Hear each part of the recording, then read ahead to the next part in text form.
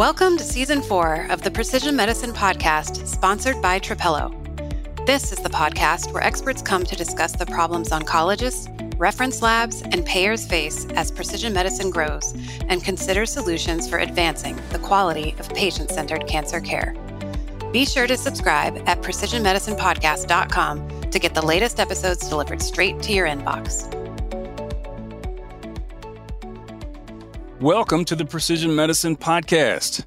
I'm Jerome Madison, and our guest today is Dr. Karen Wingfield, Executive Director of the Meharry Vanderbilt Alliance and co-host of the Three Black Docs podcast.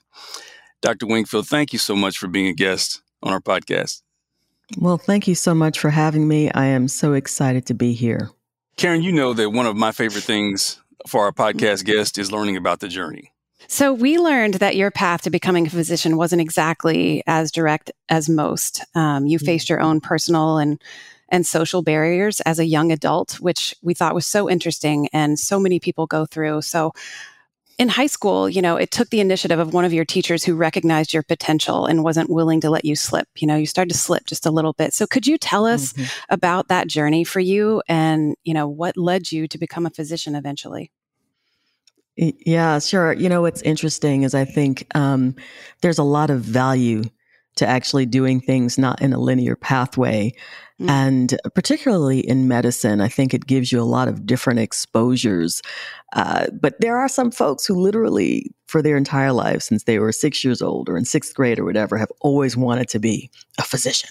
And that certainly was not something that I had ever considered. In fact, I actually wanted to be a performer. That was always what I wanted to do. I enjoyed singing and acting and playing instruments, etc. But, one of the things for me, I was the youngest child in my family.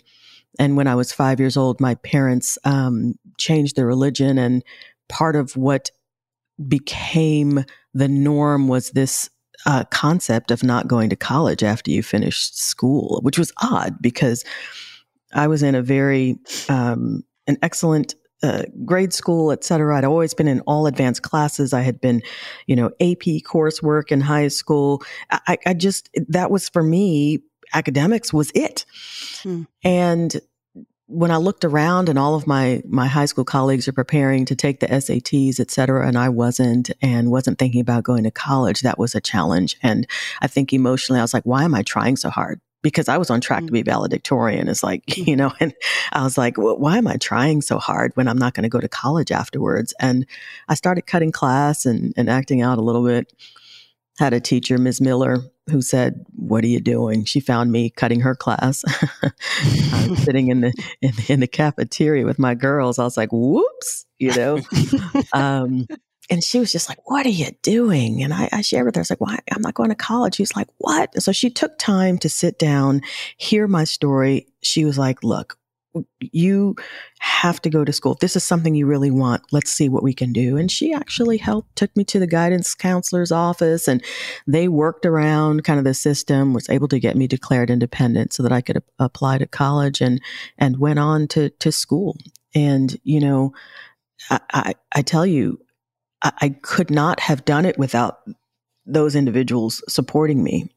All of those people from my high school, Half Hollow Hills, on Long Island in New York, just were incredible people. And I think it's a testament to the fact that we can impact people in ways that we might not ever realize. Absolutely. So just by being there, just by being present. And she wasn't doing anything special for me. I'm sure that she didn't do for any other individual, but it changed the direction of my life. And I tell you, even though I went to school, I started out as a music major. I studied music and classical voice for 2 years.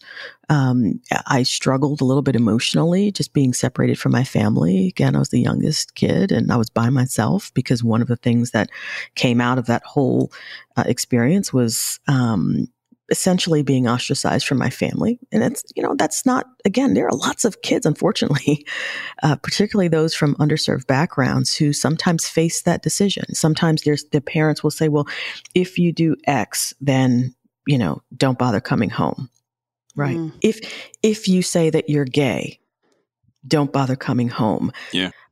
if you decide that you're going to take that job, don't bother coming home. And it's a struggle. But I tell you, I'm grateful for those people who are around me who allowed me to rise above that and to point me in a direction. Because when I went to school, studied music, I struggled emotionally, took a little bit of time off, went back after 4 years. So I didn't finish college right away, y'all. It took me 9 years to finish my undergraduate degree. Wow. But when I went back to school, I went back as a biochemistry major, ripped that degree out in 3 years, and decided then that I really wanted to understand human physiology and to cure human diseases. And that's one of the reasons why I went to medical school. It wasn't to be a physician, because that wasn't something I'd never seen a Black physician. I'd actually never seen a Black scientist before. And so for me, it was just something that was innate. I wanted to do something that was going to help people. I thought that science was the way to do it. I was a Howard Hughes Scholar undergraduate fellow when I was at Binghamton University, and really enjoyed science and said that was the direction for me. It's incredible. Love it. So you eventually matriculate into being a radiation oncologist, and now as the executive director of the Meharry Vanderbilt Alliance. Now, a lot of our listeners may readily recognize Vanderbilt University, but they may not recognize the name Meharry Medical College, which is a historically Black medical school. Can you describe the work that you're doing at the Meharry Vanderbilt Alliance? Yeah, I'm so glad you highlighted the fact that Meharry is actually one of 4 historically Black institutions that have medical schools associated with them. There used to be a lot more. It's really important for folks to understand the history of Black physicians. And, it actually harkens back to just the relationship between races in this country. And I think that's an important thing for us to really understand that background. Blacks were not allowed to get educated in this country for a long time. They oftentimes would have to go elsewhere. And they certainly were not allowed to go to medical schools. And so there were Black medical schools that popped up all around the country that they were segregated, but at least it allowed for Blacks to become educated. There were quite a few until the Flexner Report came out in the late 1800s that essentially changed what it meant to be a doctor in this country and how physicians training was going to go. And so all of the schools closed except 2. And that was Meharry Medical College, which is in Nashville, Tennessee, and Howard University in Washington, D.C. Those are the only 2 Black institutions, Black medical schools that actually survived. Now we've got 4. But it's really important to understand that there is culture associated with different communities. It shouldn't be rocket science, right? You think about New York City, like I grew up in New York, right? And there were all these neighborhoods. And a lot of times the neighborhoods, oftentimes, particularly in the city, were based on culture and traditions, right? You would have your barrios, or you would have your, what we called back then the projects. And it was unfortunately not by choice sometimes, but a lot of times it was. You want to be around people who look like you, who understand your values and your traditions. And sometimes that's what we need when we're going through education. So Meharry Medical College is actually 147 years old. Wow. And it is an amazing institution that has trained probably more Black dentists in this country than any other institution. They have a dental school, there's a medical school, and there's a graduate school. Also deals with public health. So I'm really excited to be part of Meharry. I took this job about 1.5 years ago. I had previously been, as you mentioned, a radiation oncologist specializing in hematologic or blood cancers and the treatment of breast cancer. I also happen to be the associate director of the Cancer Center in Winston-Salem as a Wake Forest Baptist Comprehensive Cancer Center. It's an NCI-designated cancer center. My focus was on community outreach and engagement. There is an understanding that we do need to value communities, their differences, what they bring to the table, how we can engage and create bidirectional communication. And I love that. I love that work. But when you go out in the communities and you talk about cancer, that's not always their priority. Cancer isn't the number one priority believe it or not, for a lot of folks in this country. They may be dealing with financial difficulties. They may be dealing with other medical issues, diabetes, hypertension. And so I really felt very much drawn to saying, how can I meet people where they are in a different way? And I'd been doing the engagement work, but this job came up as the executive director of the Meharry Vanderbilt Alliance, which is wholly focused on equity with respect to health and well-being. And the way that I really think about health is different from what some other folks might.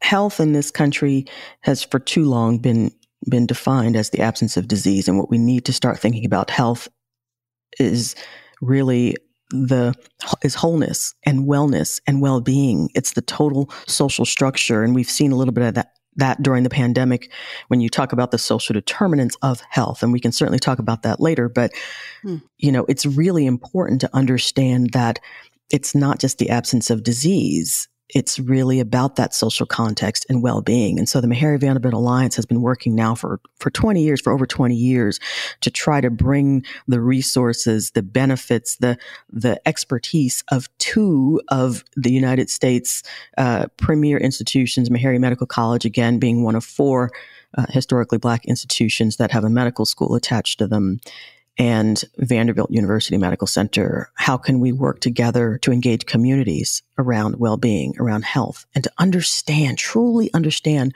what the community needs are, pull them in to really think strategically together about how do we improve health equity in this country?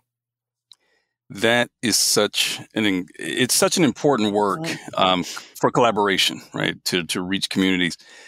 So, Dr. Wingfield, we've had podcast conversations with a number of physician scientists in the field of cancer care around disparities and inequities and how precision medicine could possibly close the gap. And a lot of these guests, you may know, Dr. Wendy Dean Colon, Dr. Clayton Yates at Tuskegee University, even our good friend Kashyap Patel came on and talked about some great things. Your work goes far beyond genetic variations, which we'll talk more about shortly. But just, 30,000 foot view, what's the potential? What could be learned with greater participation of underrepresented groups in clinical trials or greater participation in the healthcare system, for that matter? Yes. Now you're about to talk my language here.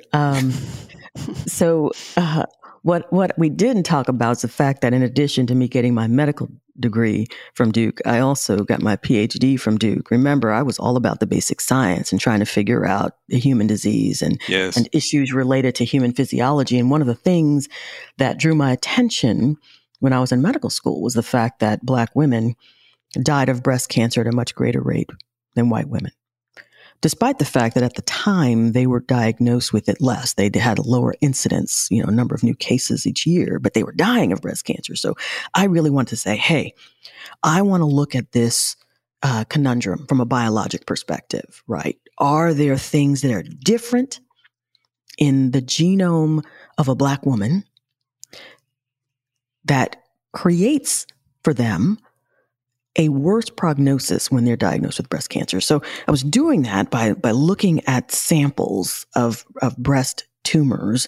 And we did this thing called a laser capture dissection, where we literally would take very thin slices of the tumors from Black women and from white women, and we would put them under a microscope, and we would literally try to pick out the cells. Because remember, a tumor is comprised of both tumor cells and normal cells, right?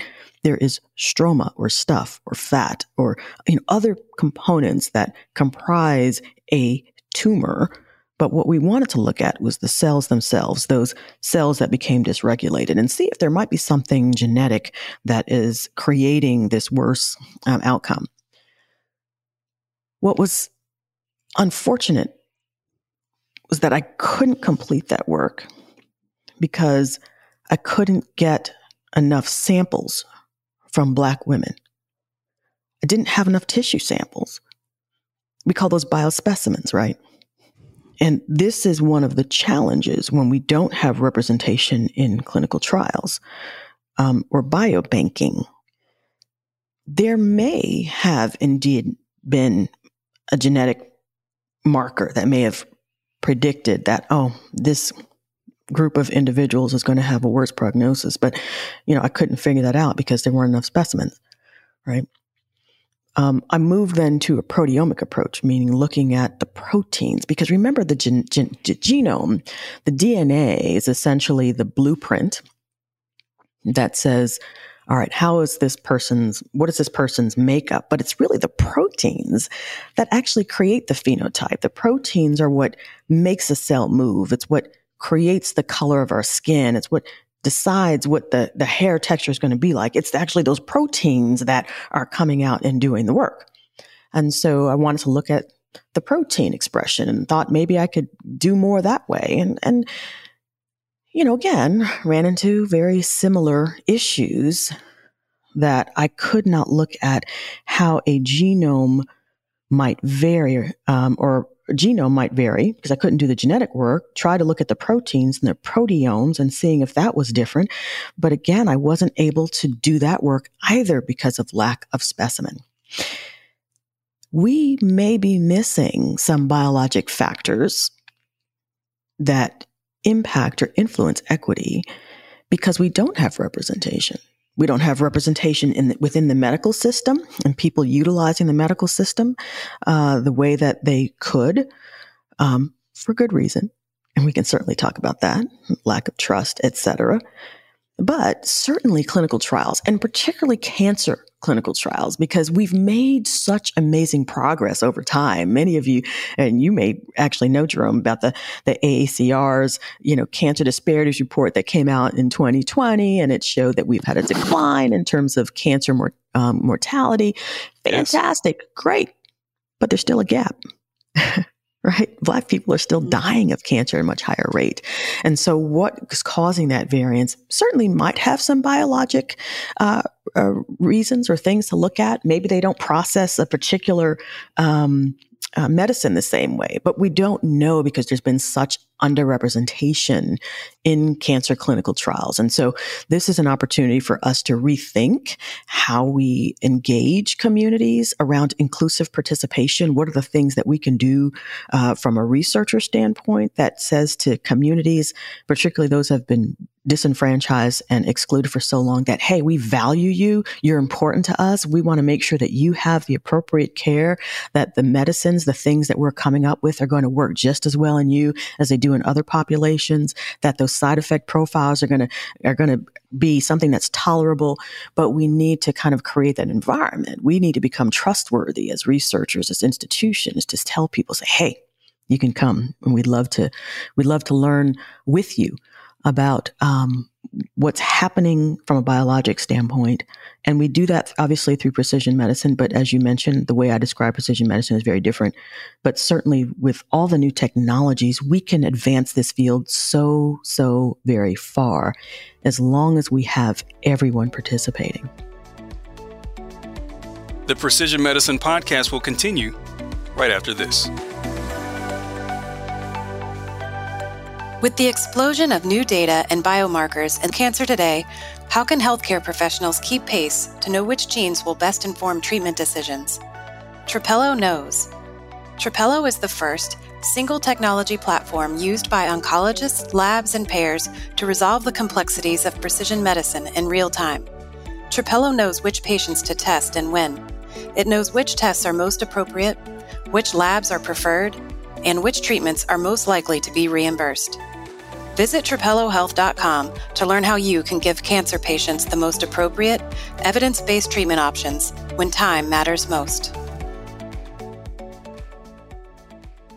Okay, so I'm a big fan of your work, right? So I've been reading your work for at least a couple of years, and I finally got a chance to meet you in person at the Florida ASCO, at the Florida ASCO's Symposium for Cancer Disparities with Dr. Luis Reyes and the yeoman's work that he's doing down there. And when I saw you in person speaking on panels, you continue to present perspectives on this that I had not thought about, right? So you just said a lot, if we can kind of double click on that, right? So Kashyap Patel said something and you just echoed it. So he said that precision medicine could actually present challenges for diverse populations that are unrepresented in the reference genome. Mm-hmm. And some of the data he quoted, he quoted a study from 2009, and this was in the last podcast conversation, that 90% of the genome, the reference genome, are represented by European ancestry, but they're only 9.7% of the global population. Asians, people of Asian descent, 10% represented in the, around 10% of represented in the genome, but the African diaspora only around 2%. What are the consequences of a lack of biological diversity in the reference genome? Oh boy, you're trying to get me in trouble today. Yes. This is podcast episode 2 with Dr. Karen Wingfield. Yeah, we're about to get in some good trouble. That's all. So let me back up a little bit. Most people are aware that the Cancer Genome Atlas program has been around for a long time, has sequenced over 11,000 primary cancer samples. And we're just talking about the Cancer Genome Atlas program. I think what Dr. Kashyap Patel talks about is the larger kind of program to look at genomes, just at whole genome. But let me tell you something. Even within the Cancer Genome Program, there's lack of diversity, right? And we had, a week or two ago, we had our symposium. So I helped to co-lead the Comprehensive Partnership to Advance Cancer Health Equity at Meharry, TSU, and Vanderbilt. This is what's called a CPACI, or a U54 grant that's awarded from the National Cancer Institutes. There are several programs around the country. Meharry's and Vanderbilt's happen to be one of the oldest CPACI that's in the country. And so we have an annual symposium. And I invited my good friend, John Carpton, who you probably are very well aware of, from USC. He was our keynote speaker. And one of the things that he pointed out was, in looking at prostate cancer, and you look at the Cancer Genome Atlas program, again, over 11,000 primary cancer samples, only 25 of those specimens were from prostate cancers derived from Black men. 25! Despite the fact that Black men not only have a much greater risk of developing prostate cancer, probably twice as high as any other racial ethnic group, and they're 2.5 times as likely to die of prostate cancer. That's a major disparity. Yes. And yet you only have 25 specimens from Black men? Like, what the heck?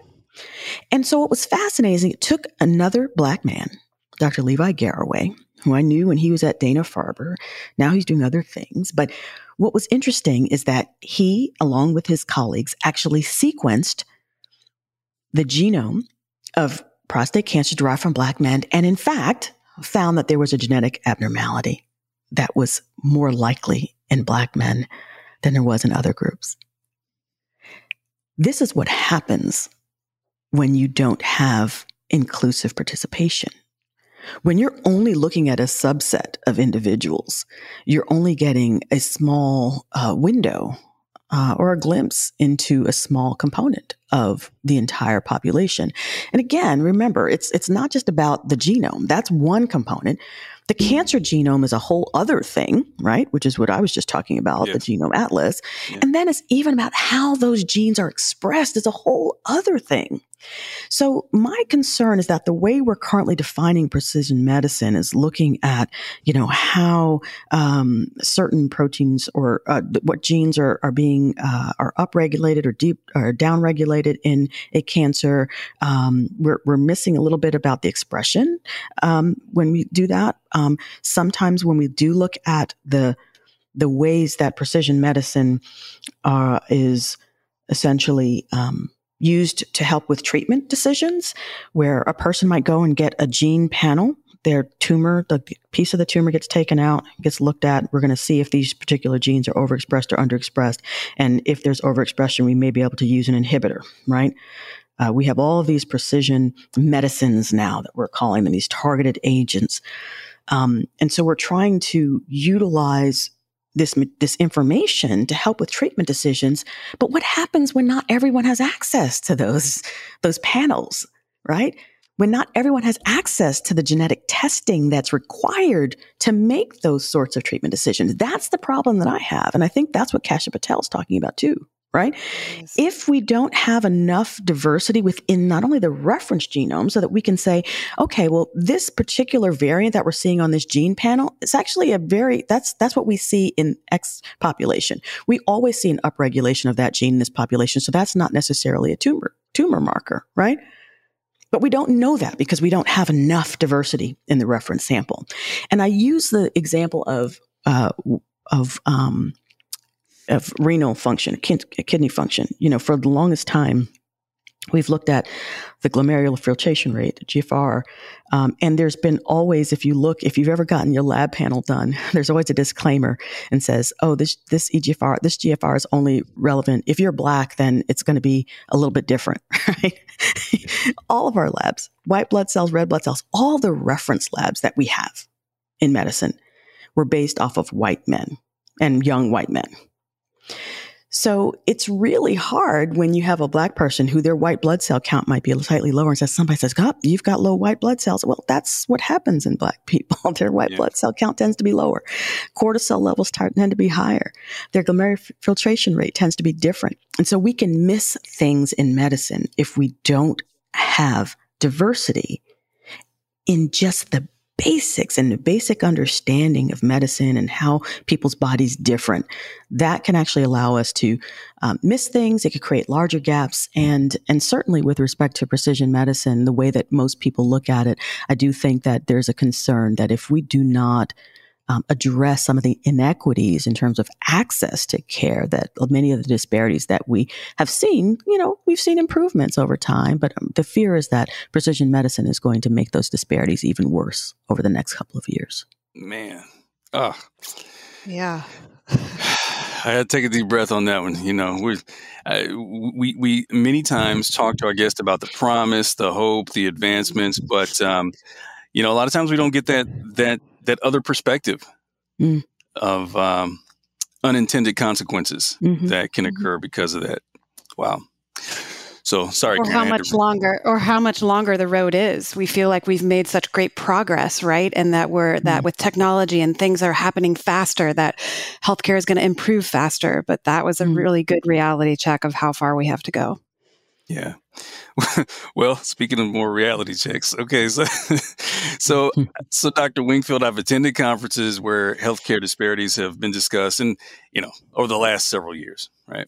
And the same issues tend to be brought forward: lack of access, being underinsured, generational mistrust of the healthcare system. We can harken back to the Tuskegee experiment that lasted for 40 years. Henrietta Lacks. There are a number of others. But your work digs into the root causes of healthcare disparities, right? So the question is always asked in these conferences, well, what do we do? What do we do? It's not just about lack of access. It's just not about, getting people insurance. One of the papers that I read a couple years ago was published in JCO Oncology Practice. You were the lead author on this paper. It was titled "The Development of an Actionable Framework to Address Cancer Care Disparities in Medically Underserved Populations in the United States." You actually lay out a plan. Okay, you actually step by step lay out a plan. Can you talk about these causative factors that for many people are hidden in plain sight? Yes. Yes, I can. Let me just say this. I do think that, okay, I laid out a plan, but there's been a plan out for ending cancer disparities for over 20 years. The unequal burden document that was essentially kind of written by the Institutes of Medicine, Congress actually was the one who said, hey, we need to kind of understand what's going on with this cancer disparities thing. And the whole plan was outlined, part of what the challenge is now is, do we have the will? Do we have the will to do what is needed? And yes, I mean, there are those of us who've been kind of yelling from the mountaintops for decades now that we need to do something different because people are dying. The structural barriers, it's those social determinants of health. It's the structural barriers that have been built into the system that really can be part of the challenge. And so some folks say, well, look, the disparities that we see related to race and ethnicity are so humongous that we're not even going to tackle that, right? So what they do instead is they start talking about geography. And look, that's important, right? Rural America, we know that there are issues related to access to care. And so we have things that we need to do there. But when it comes particularly to Black-white disparities, because I think there's been focus on language as a barrier, and people again want to go to something that's a little bit easier. Okay, well, we'll make sure that we have, bilingual individuals who are providing some resources in the community related to health and access, et cetera. But to your point, you mentioned insurance. I always used to say, because I was in Boston, remember, I practiced medicine in Boston for years. And I used to tell folks, we had Romney Care before there was Obamacare. We had universal health care coverage for the state of Massachusetts. We had uninsured rates less than 4%. I would tell people, having an insurance card does not mean that you have access to health care. And it goes back to how I define precision medicine. Yes, we can look at all the MIBs and MABs and all these targeted agents and that's all great. And it has revolutionized the way that we treat cancer. But people often talk about precision medicine as giving the right patient the right treatment at the right time. And I like to turn that on its head just a little bit and say, can we make sure that every patient gets the right treatment at the right time? And that means we have to see the person who's sitting in front of us, find out what their social context is, find out, are there barriers just for them walking through the door? And for many, it's not rocket science. It's that built environment. Maybe they have to, if they're living in an urban environment, have to take 2 buses and a train to get to a hospital appointment or appointment with their oncologist. Can you imagine having to come in for chemotherapy and have to ride a train? Like, what the heck? These are barriers that many of us take for granted. Like, I have a car, I can drive. Okay, I hate paying for parking. That's another barrier though, right? Yes. But these are the things, those social determinants of health. If we can stop and just see the person in front of us and say, what is it that you need to help you along your cancer journey? That to me is being precise. That's being involved in personalizing medicine.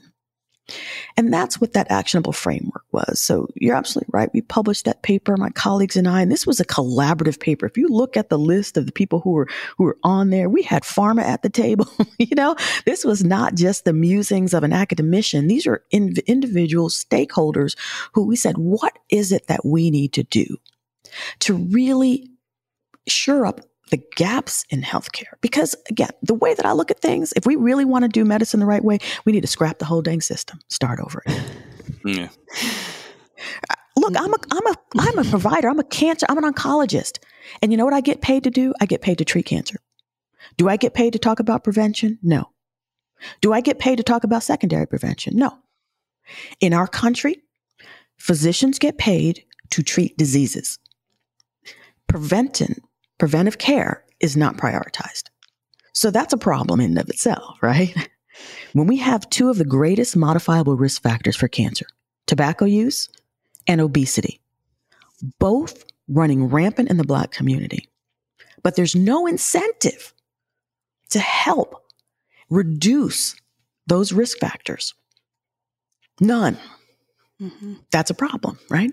So again, are we personalizing? Are we being precise in the way that we deliver our medicines? And we saw a lot of this during the pandemic, right? I think people's eyes were open to the social context. One of the things that Dr. Rob Wynn and I know you probably know Dr. Rob Wynn as well. He is the director of the Cancer Center at VCU Massey in Richmond. Amazing, amazing clinician. He's a pulmonologist, but he also happens to be a basic scientist. And he's like the triple threat for real, y'all. Really amazing guy. He and I were on a panel together at one of these conferences, one of the same ones, Jerome, like you're talking about. I'm always on these panels. And we were asked to write a paper about it. And we did. And it was about how do you improve equity in the midst of a pandemic? In the midst of a health crisis. That's what really the title was. And you know what we spent the majority of that document doing is outlining the structural roots of why we see the disparities we see in this country. Because it goes beyond just about health care access, right? This is about health. Remember, I said my definition for health is around well-being, social context. There has been redlining in this country. There's been urban development in this country that has systematically disenfranchised communities on purpose.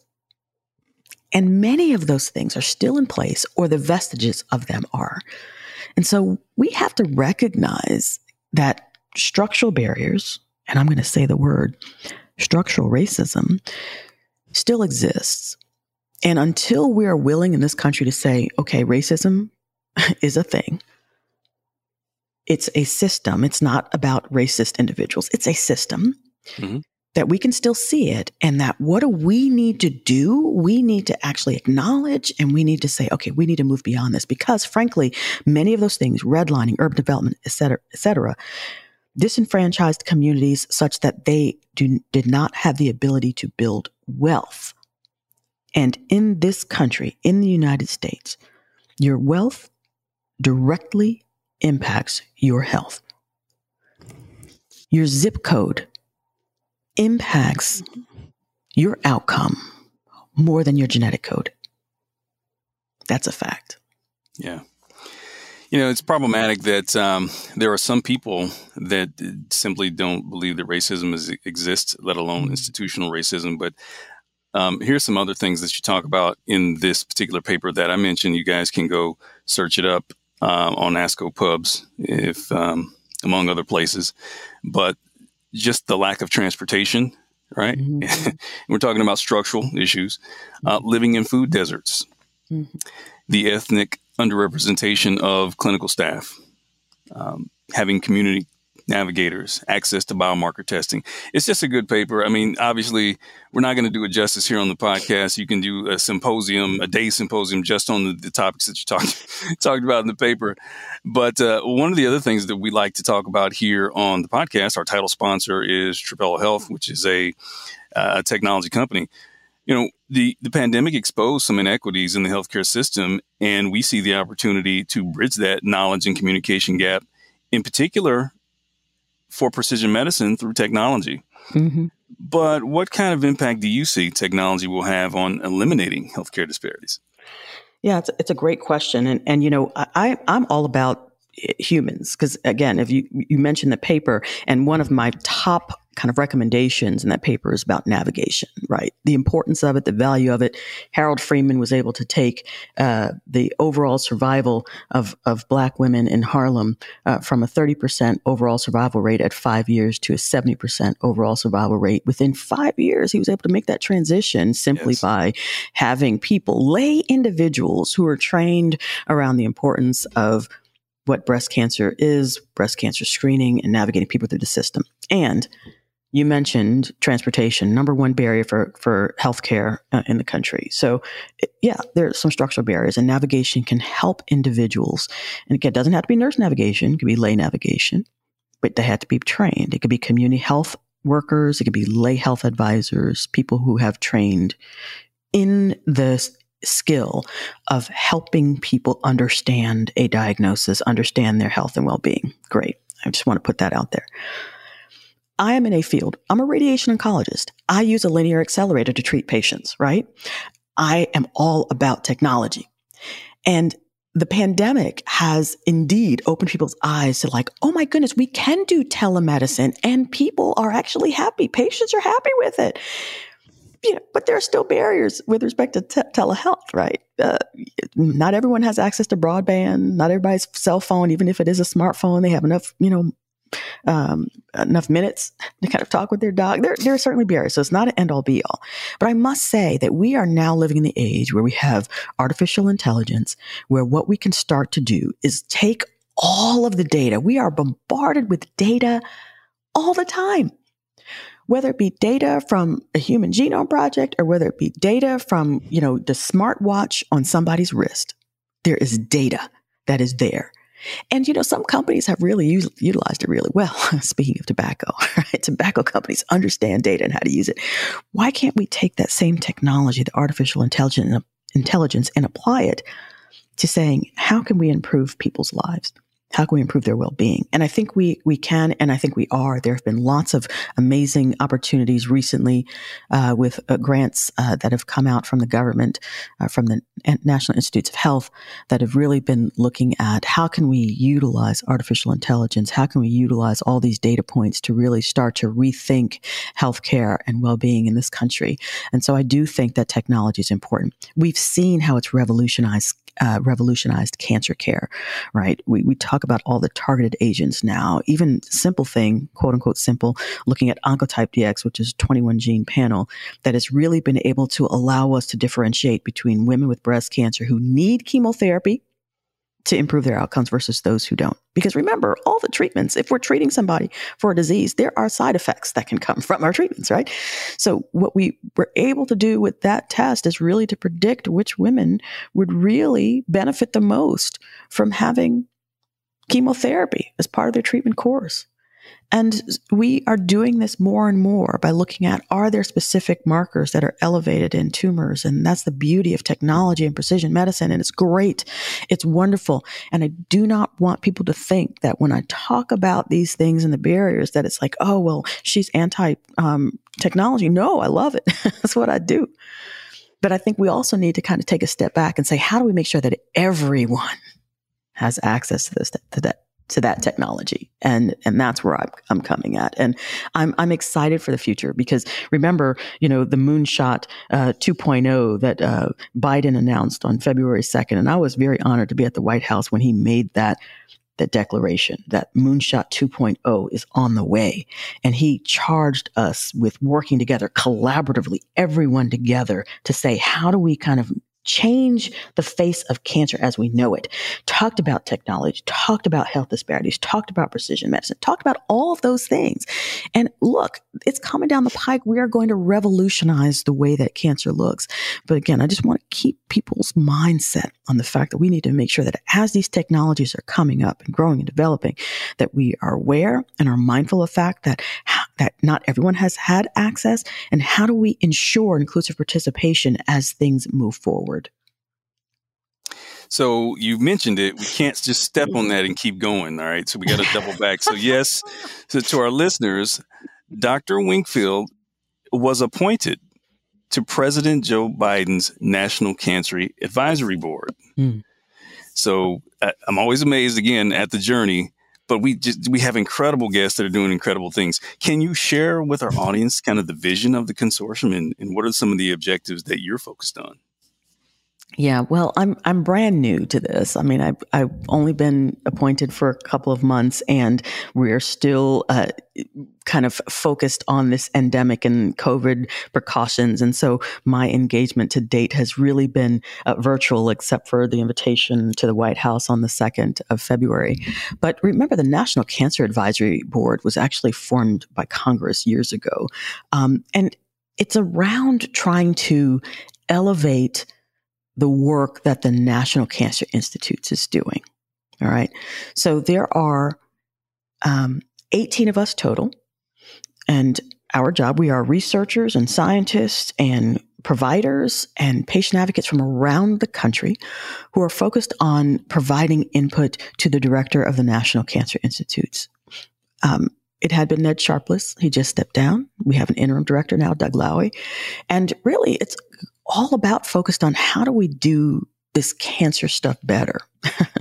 How does the National Cancer Institute help to improve research around cancer, improve access around cancer? Now, the thing is that, access is different, right? But it's all those things, I will certainly bring my voice to the table about ensuring that we have inclusive participation in the research. But it is really highly focused on thinking about the ways that the National Cancer Institutes can really help to improve the way that we do research around cancer, to help provide input into the funding related to cancer research, and to really provide some thoughts around ways that we can work again collaboratively together to do this work. And so I'm really excited that I can bring this community engagement lens to this work. There are others who do that as well. And this is, again, my friend John Carpton. I'm excited because he's actually the chair of this very robust and an august group of individuals that I'm so grateful to be a part of. Wow. Dr. Karen Wingfield, Executive Director of the Meharry Vanderbilt Alliance, co-host of the Three Black Docs podcast. So I just want to, this has been such an interesting podcast, and I want to recognize that the reason why we got so much time with Dr. Wingfield today is because she's on vacation.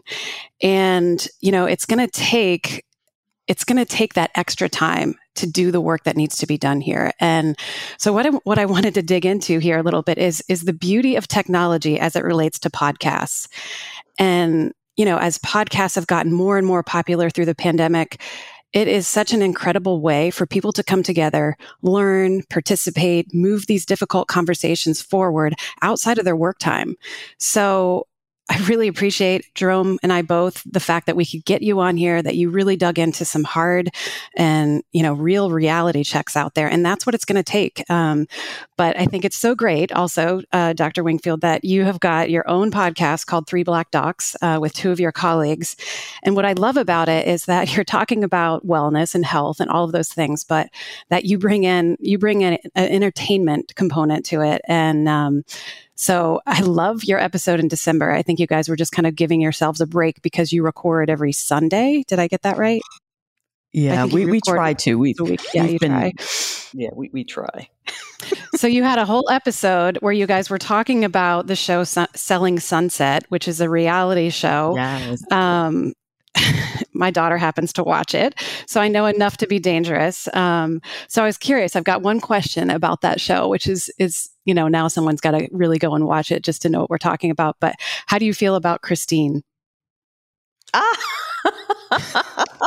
Because that is about as far away from what we've been talking about here. But I love that you guys have been able to bring in that other culture, because what we do is hard. But, the reality is we need those shows that take us away from everything and just make us laugh, right? Yes, absolutely. That is so hysterical. Yes. And it's funny. This has been a very difficult conversation. I'm grateful for you, Jerome and Karen, to just allow us to have a chance to talk about these difficult things. Again, the things that people tend to shy away from. And I tell you, Christine is one I would shy away from her in a heartbeat. I'm going to get as far away from her as I can. But let me tell you, it's been very entertaining to watch that whole series. Yeah. Well, I'm going to do one other kind of selfless plug for podcasts here, which it hits on what you were talking about, which is navigating care, which is so difficult. One of our two-time former guests, Hannah Mamushka, and her colleague, Lena Chyhorsky, are beginning a new path. I'm helping them start a new podcast, which is all about helping people navigate their care. So it's going to take people like that, all of us that are willing to put in extra time, for our sponsor, Trapello, to say, yes, we believe in this, go do it. That's what it's going to take. So really appreciate you being with us today. But I have one more question. Are you still singing? Wow. Actually, no, I haven't sung in a long time. I was honored a couple of years ago to sing the national anthem at Fenway Park. It was part of it was part of my advocacy work with Komen. Actually, I used to work with the Massachusetts branch of Komen. It's now the New England branch, and they were asked to do the opening ceremonies. It was on Mother's Day and it was Survivor's Day. And I was incredibly honored to be able to sing the national anthem and God Bless America at Fenway Park. And I think that was probably the last bit of singing that I did. I used to sing in a church choir, but the pandemic has changed a lot. So yeah, it's been a journey. But I think that's the beauty of kind of making sure that look, nothing is set in stone. And I tell a lot of my mentees, you might have a vision for yourself, and you may say, "This is the path that I want to go in," but don't hesitate to maybe peek into some of those windows that get open or those doors, because you never know. And I think sometimes when we become so focused and we have those blinders on that we really don't take time to look around and say, where else can I be going? What are some other opportunities that might be there for me? And I must say, I'm so grateful for the detours in my life. I'm very grateful for the fact that I'm a very non-traditional student, because that has certainly informed the way that I approach every single thing that I do. Incredible work. Incredible work. Dr. Wingfield, if someone wants to get in touch with you via social media, Twitter, do you have any handles that they can reach out to you? Absolutely. So it's at DrWinkfield. So at Dr. Wingfield on Insta, on Facebook, on Twitter. And certainly our podcast, 3 Black Docs, it's a number 3 and then Black Docs, DOCS. And we have a website. You can find us there and comment there as well. Yeah. And you can see a number of the interviews of the work that she does on her website, drkarenwingfield.com. Mm-hmm. We cannot thank you enough for the amazing content and just sharing yourself with us this morning while on vacation. Come on, somebody. So, Dr. Wingfield, thank you so much for being a guest on the Precision Medicine Podcast. Thank you so much. It's been an honor. You've been listening to the Precision Medicine Podcast, sponsored by Trapelo. Trapelo is the first clinical decision support tool to align the interests of oncologists, labs, and payers to give patients the best chance at beating cancer. To learn more, visit gettrapelo.com. To subscribe to the podcast or download transcripts of any episode, visit precisionmedicinepodcast.com. We invite you to join the conversation on social media. You can find us on Twitter at PMP by Trapelo and on LinkedIn at the Trapelo Company page. If you know someone who would enjoy the Precision Medicine Podcast, please share it. They'll thank you, and so will we. We hope you'll tune in for the next episode.